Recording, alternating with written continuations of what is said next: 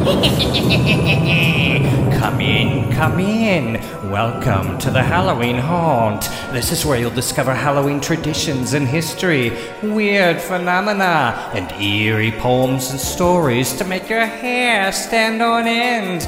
I hope you're ready, because here he comes, the motivator of the monstrous, the beastly boss, the Halloween Haunter.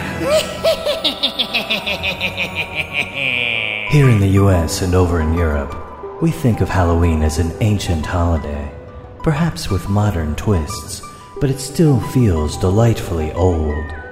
There are, however, places where Halloween is a new phenomenon. Japan is one such place.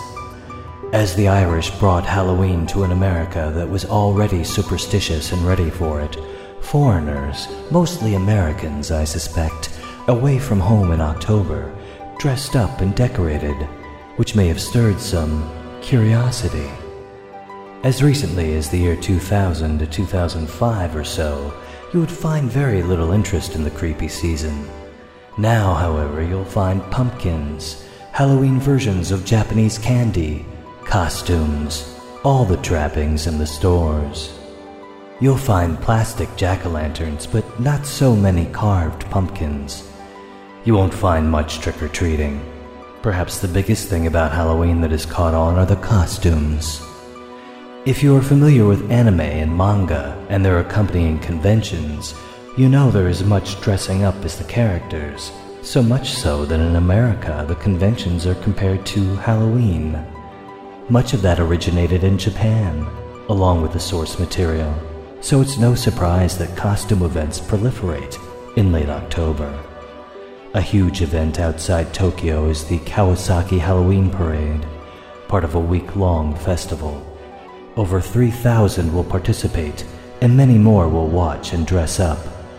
There are other parades, as well as theme parks which dress up for Halloween. In fact, it may be the Japanese versions of American theme parks that are primarily responsible for the rise of Halloween there. Tokyo Disneyland had its first Halloween event in 1997, and it's become bigger every year.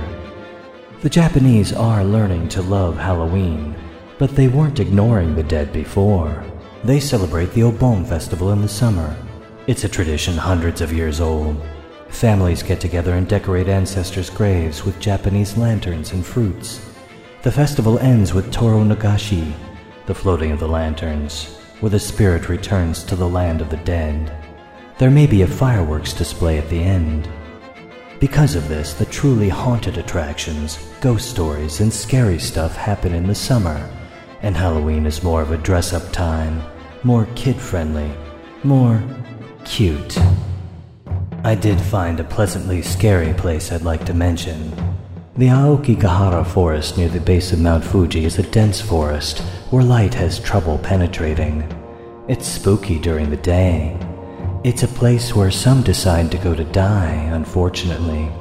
The legend is that park rangers who find the poor suicide victims sleep in the same room with them if they aren't picked up right away, because Japanese folklore says that their spirit would rise and roam around screaming.